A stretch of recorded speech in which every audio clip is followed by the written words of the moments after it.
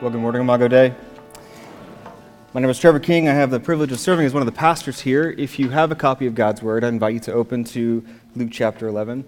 If you're new with us, we've been going through the Gospel of Luke for some time now, 10 chapters worth of time specifically. I've had a number of people, as I've been preparing for today's message, I've had a number of people ask me if I'm nervous to preach and to speak in public. I know public speaking is particularly nerve-wracking for many people. In fact, several years ago, there was a study done that showed that more people are afraid of public speaking than they are of dying. As the great theologian Jerry Seinfeld said, this means that at a funeral, more people would rather be in the casket than giving the eulogy. So, for some, public speaking just comes easily, and for other people, not come easy. So, thinking about our passage today, prayer is similar, isn't it? Sometimes it's easy to pray, right? We've all been there. You're over at a friend's house, you've got to use the restroom, and that water starts to rise on you, right? We're all prayer warriors in that moment, right? And there are other kinds of prayers that you might be familiar with in our culture. Some days you might identify with Bon Jovi that you're just living on a prayer, right? Maybe you've gotten confused at Christmas dinner, like Aunt Bethany, when asked to say grace and you bust out with the Pledge of Allegiance. Or maybe you identify with Jim Halpert when he prayed, "Lord, bear me strength." All right, these are strange prayers, aren't they? But they highlight a common challenge for us, right? That prayer, genuine prayer, can be elusive. It can be challenging. For many, prayer is misunderstood or neglected. That's true for many of us who follow Jesus even. So what keeps us from praying? I think there are several things that can easily become barriers to us when it comes to prayer. We can become disoriented about prayer, confused in it. It's easy to get caught up in trying to answer questions about how long do I pray, how often do I pray, what posture should I pray in. We think we should feel a certain way when we pray, maybe. And so our confusion can often lead us to inaction. We can also become distracted from prayer, right? For many of us, prayer is that spiritual discipline that is easiest to put off when schedules and deadlines creep in, and an urgent life can give way to a prayerless life. Or we believe that we're just not the praying type, right? Prayer is not my spiritual gift, we think. We can be more useful doing other things for God than we can praying, and so that can keep us from prayer. We can also become discouraged with prayer, can't we? Similar to confusion, we can often feel like we're never quite doing enough when it comes to prayer. In his book on the Lord's Prayer, author Kevin DeYoung writes, "Is there any activity more essential to the Christian life and yet more discouraging in the Christian's life than prayer?" Maybe you feel discouraged about your prayer life, always wondering if you've hit the mark when it comes to prayer. We can also become discouraged when we feel like our prayers are unanswered. How many of us have prayed for something only to have them remain unanswered? We've prayed for years, and it seems like God has remained silent. Maybe your prayers have become laments, and you wondered, is God even listening to me? Well, whatever your relationship with prayer is today, I hope that I pray this text is an encouragement to you. We come to this passage, and we identify with the disciples, and we are asking Jesus, teach us to pray. And we need to pray. God commands us to pray. Why? Because he needs our prayers? No. No, he commands us to pray because he knows that we need him. DeYoung writes, "We don't pray because God needs help running the universe. We don't pray to change God's mind. We pray because God has ordained means to accomplish his end. He has arranged things so that he will give more grace to those who petition him for it. God doesn't need prayer, but he uses prayer, just like he uses other means. He uses rain to grow the crops, sun to warm the earth, food to strengthen the body. In the same way, God uses prayer to do his sovereign work. In prayer, we are not instructing God as much as we are instructing ourselves." So yes, God commands us to pray, but he also invites us to pray. He welcomes us.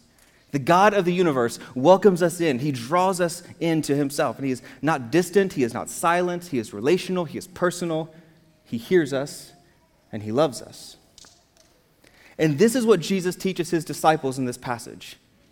And it's the message for us today. This is our main idea today, that we can pray confidently and persistently because we have a good Heavenly Father who hears us and who loves us. So as we dive into this passage today, I want us to look in this passage in 4 sections. And just as a side note, today's sermon is brought to you by the letter P. That's because I love you. Be blessed by that. We will first look at the priority of prayer, then the pattern for prayer, our persistence in prayer, and finally God's promise in prayer. So let's dive in. Number 1, we see the priority of prayer. Jesus is praying in a certain place. When he's finished, one of his disciples says to him, "Lord, teach us to pray," as John taught his disciples. And he said to them, "When you pray," and we'll stop there. What we see immediately here is that Jesus prioritizes prayer, doesn't he? Here you have the disciples again aware that Jesus has gone off to pray. This isn't the first time. This is a very familiar sight to them. In fact, Luke's gospel alone highlights Jesus' prayer life at least a dozen times. Philip Ryken notes that we should view Luke's gospel as really a series of private prayer times interspersed with the ordinary events of Jesus' daily ministry. In Jesus, the disciples, they see something unique, don't they? They see a special zeal and passion, a special intimacy with the Father, and they want the same thing for themselves. Now, in this day, it was common for rabbis, religious teachers, to teach their disciples a specific form of prayer. Evidently, John the Baptist did this, though we don't have his prayer recorded. But the disciples are aware of this practice, and so they're asking Jesus to teach them to pray. And why do they need to ask? Well, it's the same reason we need to ask, right? Because prayer doesn't come naturally to us, does it? At least not to many of us. Now, I thank God for the many prayer warriors in our church who exude prayerfulness. You are a blessing to us. Continue, keep it up. But for many of us, prayer is hard, and yet we absolutely need it. And Jesus affirms that prayer is necessary in his response to them, doesn't he? What does he say? He doesn't say, if you pray. No, what does he say? When you pray. He knows that they need it, that they would always need it. They'd never be beyond their need for prayer. E.M. Bounds was a longtime pastor who wrote 9 books on prayer alone. 9 books on prayer. And I'm struck by one of the statements he wrote. He said, "To be little with God is to be little for God. To be little with God is to be little for God." This is instructive for us. Prayer is assumed in the Christian life. It's not the thing that we do when we don't know what else to do. It's not the thing that we do when we've exhausted every other thing. It's the first work. Prayer is the first need, the first priority. Jesus takes the time to pray to the Father, and how much more do we need to spend time with our God in prayer? So is prayer your priority today? Is your heart more focused on doing for God rather than being with God? Consider again the question that the disciples asked, right? He says, "Teach us to pray as John taught his disciples." Is anyone going to say that about you or about me? Can someone look at our lives and say, "Teach me to pray like them"? What a statement. Note something else here in what he says. When Jesus says, "when you pray," the "you" here is a plural form of the word. He is urging and expecting his disciples to pray together. He's essentially saying, "when y'all pray," right? This is a prayer for the entire community of faith. And so let's let this prayer teach us to prioritize prayer for and with one another, not just isolated by ourselves, but also within the community of faith. Jesus here prioritizes prayer, and then he teaches what to pray. When the disciples ask Jesus to teach them to pray, he's not teaching them how long to pray or how often to pray. He gives them a what to pray. He's not giving them a prayer to memorize and recite. There's not necessarily anything wrong with that. But he's teaching them the right things to pray for.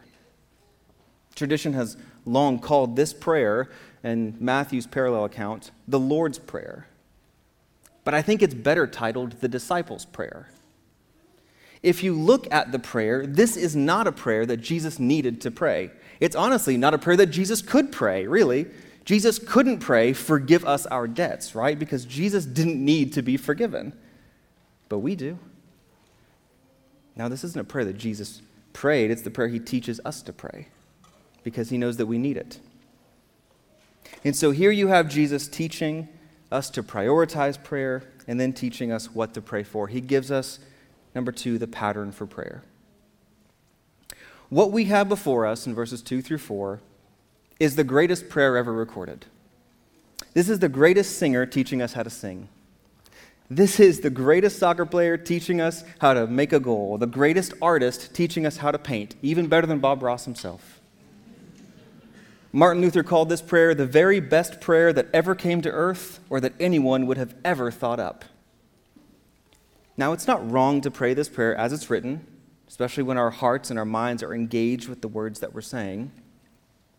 But it doesn't seem that Jesus gave us this prayer to recite verbatim. Instead, he gives us the pattern for how to structure our prayers, how to prioritize our prayers. One author calls this the prayer that teaches us how to pray every other prayer.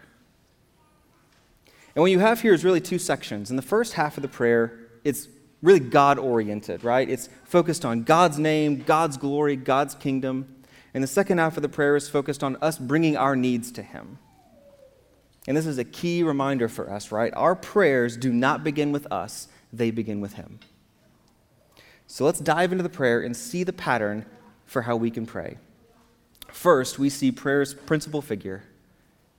What does he start with? He starts with the word Father. Immediately, we see here that prayer is relational.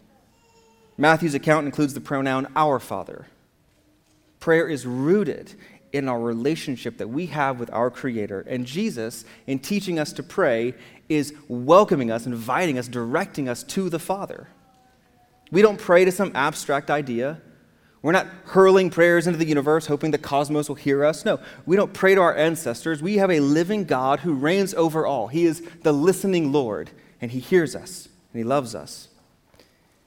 We call him Father because our relationship to him is one of childlike trust. And Jesus beckons us to come to our Father. Most mornings, I'm the first one up in our house. I'm an early riser, 5 a.m., solid, strong. It's the best time of day. And more times than not, I will be sitting in the living room, on the couch, coffee in hand, reading or working on something, and I'll hear down the hall the door of my 3-year-old daughter's bedroom open, and she'll pitter-patter down the hall, stuffed animal in hand, and she'll come into the living room and jump right into my lap. She doesn't say a word. I don't make her say a word. I'm not making her go clean herself up. She doesn't have to recite anything to come to me. She knows that she's just welcome to come run into my lap. I delight in that. It's the best part of the day. And she knows that she is free to come to me because I love her. And our Heavenly Father welcomes us because we are his in the same way. We come to him needy, unkempt, unclean, and he scoops us up. He reminds us that we are his sons and daughters, bought and beloved. And so when Jesus says that we come to God and we call him Father, this is what he means. And this is something radical, right? He is saying we have access, direct access to God, and we can call him our Father. Your Heavenly Father loves you, and he wants to draw you near to himself today. The second thing we see in this prayer is its purpose. He continues, hallowed be your name. The word hallowed means for something to be revered, to be magnified, to be adored. And so the first thing Jesus teaches us to pray for is that God's name would be honored above all. In this day, one's name stood for more than it really does for us. It summed up one's whole character. God's name stands for God himself. And so the prayer is for God himself to be known and glorified above all, by all. And so while we can come to God freely, we don't come to God as equals.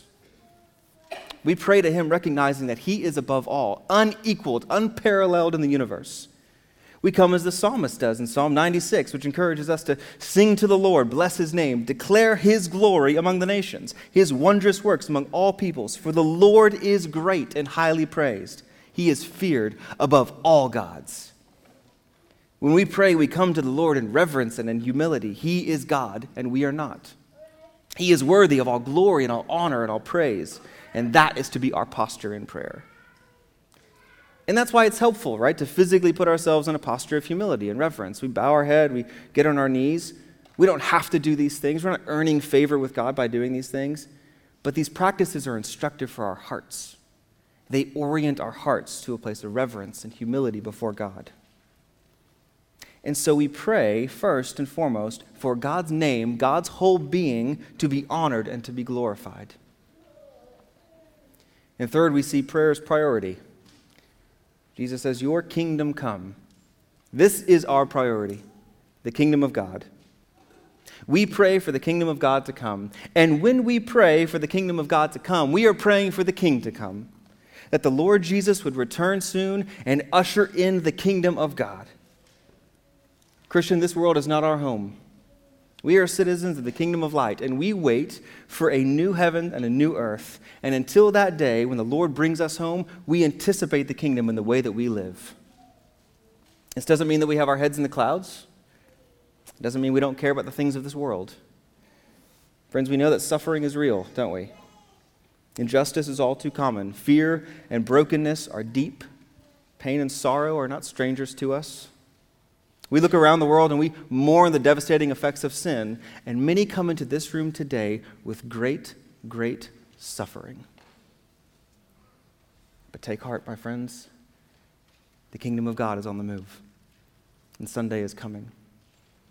And the day is coming when God will put down the forces of evil, and Christ will reign supreme over the whole earth. And we anticipate the day where the promise of Revelation is true, and the kingdoms of this world become the kingdoms of our Lord and of his Christ, and he shall reign forever. That is what we anticipate today. And so we pray in confidence because the kingdom is coming. Right? The kingdom of God is not dependent on us. It is coming. Jesus will return. All things will be made new. All sad things will come untrue, and peace will reign. And so we anticipate the kingdom. We pray for the kingdom. We demonstrate the kingdom and how we love God and love neighbor. And we proclaim, and we keep proclaiming, the coming King. And that's at this point in the sermon that we see a shift. We see a shift in Jesus' pattern for us. We've sought God. We've proclaimed him as holy above all. We've prayed for God's kingdom to come. And now, for the rest of this prayer, Jesus teaches us to bring our needs and our desires before our Heavenly Father. The fourth thing we see in this prayer is its provision. Jesus says in verse 3, "Give us each day our daily bread." If you've ever wondered if God cares about your daily need, look no further than this passage. Jesus teaches us that our Heavenly Father desires to give us what we need every single day. And so we need food, right? Every day. And Jesus is driving home this picture that we are daily dependent on our God. This has echoes of Exodus 16, right? God's people are in the wilderness.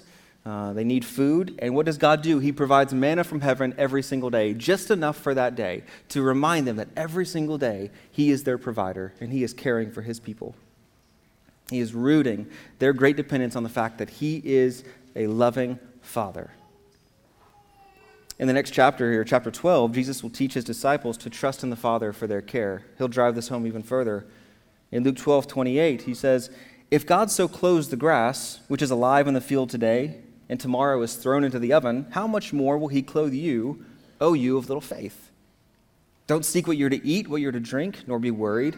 For all the nations of the world seek after these things, and your Father knows that you need them." And so the invitation for us is to come to our Father, to bring our needs to him, and to trust him. Does this mean that every prayer is answered? No. Does this mean that if we lack something that we think we need or that we want, that God isn't good? No. There have been plenty of Sunday mornings when I've prayed that God would give me this day my daily Chick-fil-A, and yet that prayer remains unanswered. There are certainly things that we ask for that God doesn't give, right? It doesn't mean he doesn't care. It doesn't mean he isn't good. It means that we trust our Father to be a good and wise Father, and sometimes that means not giving us the thing that we ask for. This is why Jesus teaches us to seek first the kingdom of God. One writer defines prayer as interacting with the Lord by switching human wishes for his wishes as he imparts faith to us. When we come to God with a heart to exalt him, to seek his kingdom, he will transform our hearts to desire the things that he desires. And we can rest knowing that even in unanswered prayers, our Father is caring for us every single day. And so we pray for our daily needs, our daily bread. But don't miss the greater bread here, right? In John 6:51, Jesus will explain, "I am the living bread that came down from heaven. If anyone eats of this bread, he will live forever. And the bread that I give for the life of the world is my flesh." Now, friends, our daily physical bread points to the eternal spiritual bread we have in Christ. And so our needs are both physical and spiritual, and we are dependent on God. We can look to God for both, and we can come to him and pray and ask that he would provide as a good father. This brings us to the next part of the prayer. We see next, it's pardon. In verse 4, he says, "Forgive us our sins, for we ourselves forgive everyone who is indebted to us." Now, there are two things happening in this part of the prayer. First, Jesus is teaching us to ask for forgiveness. Now, I want to be clear about what's happening here and what's actually not happening here. This is not the initial prayer for salvation, for justification. This is not the first time an unrepentant person comes to faith in Jesus. That's not what he's saying here. This is not Jesus saying that Christians have to ask to be justified before God every single day. No, from the moment we put our faith in Christ for salvation, we are justified before God. We are made right before God. Romans tells us we are no longer condemned. There's no condemnation for those in Christ. But what Jesus is teaching here is that sin hinders our fellowship with God. Paul tells us in Ephesians not to grieve the Holy Spirit, but instead to be kind to one another, tender-hearted, forgiving one another as God has forgiven us. On this side of eternity, the influence and the effects of sin are still felt, still present. There are times when our fellowship with God is hindered by our sin, and we need to run to him to be restored. And we repent and we cry out like David in Psalm 51, who said, "Lord, restore to me the joy of your salvation." So Jesus is teaching us to ask for forgiveness. And second, he is teaching us to forgive others. Notice that the prayer is for us to forgive everyone indebted to us, everyone who has sinned against us. It's not that we get to pick and choose, right? I'll forgive this person, but not that person. You have no idea what this person did. I can't forgive them at all. No, if you do a study of this text and you look at the original language here, the Greek word here for the word everyone is everyone, honestly. But this is hard, right? For many of us, this is the hardest part of the prayer. Some of you are thinking even right now that this sounds overly simplistic. You're thinking, you just don't know, you just don't understand what they did. And you're right, I don't. But Jesus does. The one who knows the situation, the one who knows the person that you're thinking about right now, is the same one who's teaching us to forgive everyone. Now, I want to be really clear here. We are called to forgive everyone who sins against us, and the ultimate goal is for restoration. But there are situations where that may not happen on this side of eternity. Forgiveness may not necessarily mean that trust is restored. And forgiveness may not remove the consequence for sin in this life. Forgiveness does not mean we accept abuse. Forgiveness is not necessarily forgetting, and forgiveness does not mean we no longer feel the pain of offense. But when we forgive someone, when we choose to forgive someone, we are removing ourselves as the judge. We are refusing to let our past suffering justify present sin. And we are determining that we will do good to that person instead of evil. And so how do we do this? How does this kind of forgiveness work? Where does the power and the strength come from to forgive somebody like this, to forgive everyone? Well, it comes from first grasping the gravity of our own sin. And it comes from grasping the beauty of God's grace to us. This is why Jesus starts with the part, forgive us our sins, right? Because we need to understand that we have been forgiven much. And when we do, we will be able to forgive much. Do you have joy in your salvation today? Or is sin hindering your fellowship with God? Run to him and repent, ask for forgiveness, and be restored. Know that he is faithful to do it. Or maybe you need to forgive someone else. Maybe your fellowship with God is hindered because there is bitterness in your heart, unforgiveness in your heart towards someone, maybe even someone in this room. Pray that God would root your forgiveness in Christ so deeply that you would be able to forgive. And if you've sinned against someone, go to them and repent and be restored in fellowship. We come to God with our needs, our daily need for provision, for forgiveness. And last, we see this prayer's protection. He ends the prayer with, "Lead us not into temptation." There are two realities we have to understand from this part of the prayer. The first one is that we are prone to sin, right? As the hymn goes, "Prone to wander, Lord, I feel it." We are prone to sin. And second, we are dependent on God for protection from sin. This statement, you could rephrase this prayer to be, do not cause us to succumb to temptation. Don't let us be given over to it, to give ourselves over to it. It doesn't mean temptation to sin won't come. It will. But we pray that we would not give ourselves over to it. We pray for discernment to see where choices lead, where sin leads, and we pray for strength to endure, just as Jesus endured in the wilderness. This is a prayer for protection, that God would protect us from running back to the grave, and He would keep us on the path of righteousness. And this is a prayer that God would give us a heart that pursues, that desires righteousness, that loves the things that God loves. That we would, just as Paul tells Timothy, flee youthful passions and pursue righteousness, faith, love, and peace.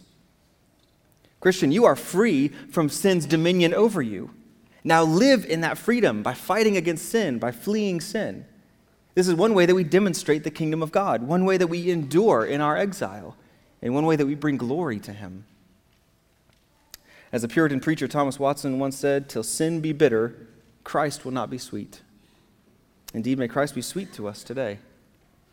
May we taste and see that the Lord is good. And so here you have Jesus giving us a pattern for our prayers. Pray to your Father. Seek His glory and His kingdom. Ask Him to meet your daily needs for provision, for pardon, for protection. And then Jesus teaches us to pray boldly and persistently by telling us a story. Number 3, we see our persistence in prayer. Starting in verse 5, He said to them, "Which of you who has a friend will go to him at midnight and say to him, 'Friend, lend me 3 loaves, for a friend of mine has arrived on a journey, and I have nothing to set before him?' And he will answer from within, 'Do not bother me, the door is now shut, and my children are with me in bed. I cannot get up and give you anything. I tell you, though he will not get up and give him anything because he is his friend, yet because of his impudence he will rise and give him whatever he needs.' In that day food was scarce, bread was baked each day to meet the daily need. Also, the culture of hospitality was held in high regard, really to the point of being a duty even. And so to approach a neighbor at this late hour meant risking waking up the family, right? What would the host do? Risk waking his children? Anyone who's put little kids to bed understands the dilemma here, right? Don't wake the baby. I've got a 4-month-old at home. The most stressful moments of my day are trying to come when she falls asleep in my arms, and I have to transfer her from my arms to the crib without waking her up, right? It's sort of a, do I cut the red wire or blue wire level of anxiety? Right? One false move and it's all crashing down. Right? There's a good deal at stake here, and it makes sense the neighbor doesn't want to wake the family. And it's not like he can just not answer the door, right? He can't just pretend to not be home. What is the house equivalent of reject call? I don't know. And so here it is, the middle of the night. After a while, the guest's persistence is going to wake everybody up. And the neighbor eventually does respond because the guest's boldness or shamelessness, the text could say, he has the nerve to make the request at all at this late hour. And so eventually the neighbor gets so tired of the interruption, he realizes it would just be easier to help the guy out. He doesn't do it out of neighbor love or the kindness of his own heart. He does it because he wants to be left alone. The guest keeps asking, boldly and persistently, until he gets what he wants. And that is the same kind of bold persistence that Jesus tells us to have when we come to our Father. Now, to be clear, Jesus is not making a statement about God's disposition toward us.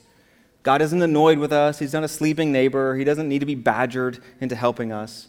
No, this is a story about our disposition toward God. He is saying, come with boldness to Him. Bring your requests to Him without reservation, without fear or shame or timidity. As the author of Hebrews says, we have boldness to enter the sanctuary through His blood. Unlike the man in bed, God is not asleep. He's not reluctant to hear you. He's not annoyed by you. He is eager for you to come to Him, eager to be helpful to you, eager to be a good father to you. The Psalms tell us that our God neither slumbers nor sleeps. He hears our cries for help, and He is with us in all of our troubles. I love the way Philip Ryken explains it. He says, prayer is not a way of getting God to do what we want, or of persuading Him to do something He does not want to do. But prayer is an audaciously bold request for God to do what he has promised to do. So when we ask God to hallow his name, to establish his kingdom, to give us bread, to forgive us our sins, and to save us from temptation, we may do it with shameless persistence. God may say no to our prayers, it's true. But we persist. We persist in our petitions to him until he answers them or until he changes our petitions to align with his good and perfect will. Friends, our prayers are always answered in the way that God sees best. And at the end of this parable, Jesus assures us that God will answer. In verse 9, he says, I tell you, ask, and it will be given to you. Seek, and you will find. Knock, and it will be opened to you. For everyone who asks receives, and the one who seeks finds, and to the one who knocks it will be opened. When we boldly pray the way that Jesus teaches us to pray, God has promised to hear us and to answer us. He tells us, ask and seek and knock, and in turn, God will reveal and give and open. He longs to give us what we need if we would only ask boldly and persistently. So do not grow weary in praying, brothers and sisters. If you're discouraged in your prayers today, don't give up. Persist in prayer. Endure. Be bold before your Father. He knows your needs before you even ask. So ask boldly. Persist in praying for people to be saved. Persist in praying for those suffering. Persist in praying for strength to endure when your faith is under attack. Persist in praying for restored relationships, for wayward children, for damaged marriages.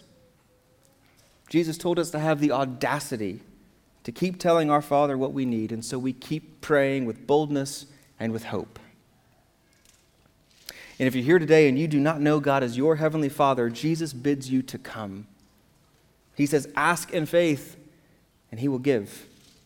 Seek, and you will find him. Knock, and you will be welcomed in. God will not ignore the humble cry of his image bearer calling out for mercy. So cry out to him. And this brings us to our final point. Number 4, we see God's promise in prayer. Verse 11, what father among you, if his son asks for a fish, will instead of a fish give him a serpent? Or if he asks for an egg, will give him a scorpion? If you then who are evil know how to, and how much more will the Heavenly Father give the Holy Spirit to those who ask him? Now here we have a ridiculous question from Jesus, and I think it's purposefully ridiculous. It's unthinkable that men would give such evil gifts to their kids, right? And that's his point. Even evil, sinful people give good gifts to their kids. How much more will our Heavenly Father, who is good and perfect and wise, give good gifts to us? And we're not left in the dark about what that is, are we? He tells us the good gift of the Father is not a what, but a who. He will give us his Holy Spirit. Now I want to briefly highlight 3 gifts that are bundled up with the gift of his Holy Spirit. First, the Holy Spirit provides God's presence. When Jesus promises the Spirit, he is promising that God himself will be with us. This is the promise Jesus gives his disciples in the Great Commission at the end of Matthew's Gospel when he says, I am with you always to the end of the age. How can Jesus be with them if he's about to ascend to the Father? Because of this promise right here in this passage. God's Spirit will be with them, and he will be with us. Here in this passage, the Son promises that the Father will give us the Spirit. See the Trinitarian nature of prayer here. The Father, the Son, and Spirit. All 3 are involved. We get all of God in prayer. So Christian, even in your darkest moment, God has not abandoned you. There is never a moment of the Christian life when you are completely and utterly alone. God is with you. John tells us the Spirit of truth dwells with you and will be in you. And so what more do we need to be in the presence of our God? He draws near. The Spirit takes up residence in our hearts. He brings us new life and new loves. And second, we see the Holy Spirit provides wisdom. In 1 Corinthians 2, verse 12, it tells us that we have received not the spirit of the world, but the Spirit who is from God, that we might understand the things freely given by God. The Spirit reveals the truth of God. He opens our blind eyes. He revives our dead hearts. He helps us to understand the very word of God. Right? The gospel is foolishness to those who are perishing, but the power of God to those being saved. And that is the work of the Spirit in our lives. So pray that the Spirit would illuminate the word to you. Ask him to reveal to you his truth. Like Solomon, pray for wisdom and know that God is faithful to give it if we would pray and ask. And third, the Holy Spirit provides assurance. In Ephesians 1, 13 to 14, we read that we are sealed with the promised Holy Spirit, who is the guarantee of our inheritance. We have assurance by the Spirit of God that we are His. Romans tells us that His Spirit bears witness with our spirit that we are children of God. We are His, and we can rest in the assurance of His Holy Spirit. J.C. Ryle wrote, "The Holy Spirit is beyond doubt the greatest gift which God can bestow upon man. Having this gift, we have all things, life, light, hope, and heaven. Having this gift, we have God the Father's boundless love, God the Son's atoning blood, and full communion with all three persons of the Blessed Trinity. Having this gift, we have grace and peace in the world that now is, glory and honor in the world to come." Amen. Our Father, who is greater than any earthly father, gives good gifts to His children. He gives us the greatest gift of His Spirit, and with His Spirit we have His presence, we have His wisdom, and we have His assurance. And so, my friends, I offer 3 points of application for us today. First, pray. We need prayer because we need the Father, right? So seek to spend time with Him in prayer. Come to Him boldly and confidently. If you're not a Christian, this is the invitation. Call out to Him in prayer, and He will bring you in. Number 2, persist in prayer. See how simple these are? Even when you don't know what to pray, don't neglect it, right? Like the shameless neighbor, keep on praying. Don't let confusion or distraction or discouragement lead you to inaction, but pray. Friends, we do not need more personalities or influencers. We don't need more rock star pastors or angry bloggers or savvy politicians. We need more people of prayer. So let's pray. Let's be people marked by prayer, desperate, bold, persistent prayer. And 3, trust God's promises. He will give you the Holy Spirit. He will give you His loving presence, His counsel, His blessed assurance that you are His. Rest in that promise today. Pray knowing that you pray to a Heavenly Father who is working out all things for the good of those who love Him. And so how do we start? Where do we start? We start right here. Let this prayer teach us to pray. See our dependence on God and come to Him every single day for our daily need and trust that He will give us all that we need because He loves us. And He demonstrated His great love for us through the one who is teaching us to pray, Jesus Christ. God in His mercy sent His Son to bridge the gap between us and the Father so that we might be able to come to Him as His child and cry out, Abba, Father. And now we have confidence because the Son sits at the right hand interceding for us. When we pray, He prays for us. What a glorious thing. Ultimately, the heart of this prayer is summed up in another brief prayer that we find in the final words of Revelation when the Apostle John prays, "Come, Lord Jesus." Indeed, that is our prayer. Come, Lord Jesus. And when the final answer of that prayer comes to fruition, we will find ourselves in the glorious presence of our Savior, and our faith will be made sight. And until that day, may we be a people marked by confident and persistent prayer, because we have a good Heavenly Father who hears us and who loves us. Praise be to God for His word. Let's pray. Father, indeed, you are glorious, you are great, greatly to be praised. We exalt you, O Lord, because you are worthy of all praise and honor and glory. And we pray, just as our Savior taught us to, that your kingdom would come, that your will would be done on earth as it is in heaven. That you would give us today our daily bread. You would forgive us our sins. Help us to forgive others. And you would not lead us into temptation, but Lord, protect us. Give us a heart for the things of God. We pray that you would be magnified and that you would be glorified. And Lord, even as we turn to the supper, that you would be given all the glory due your name, because you are worthy of it. We look to you. We are desperate for you. We pray that you would have your way in us. And we ask this in the mighty and matchless name of Jesus. Amen.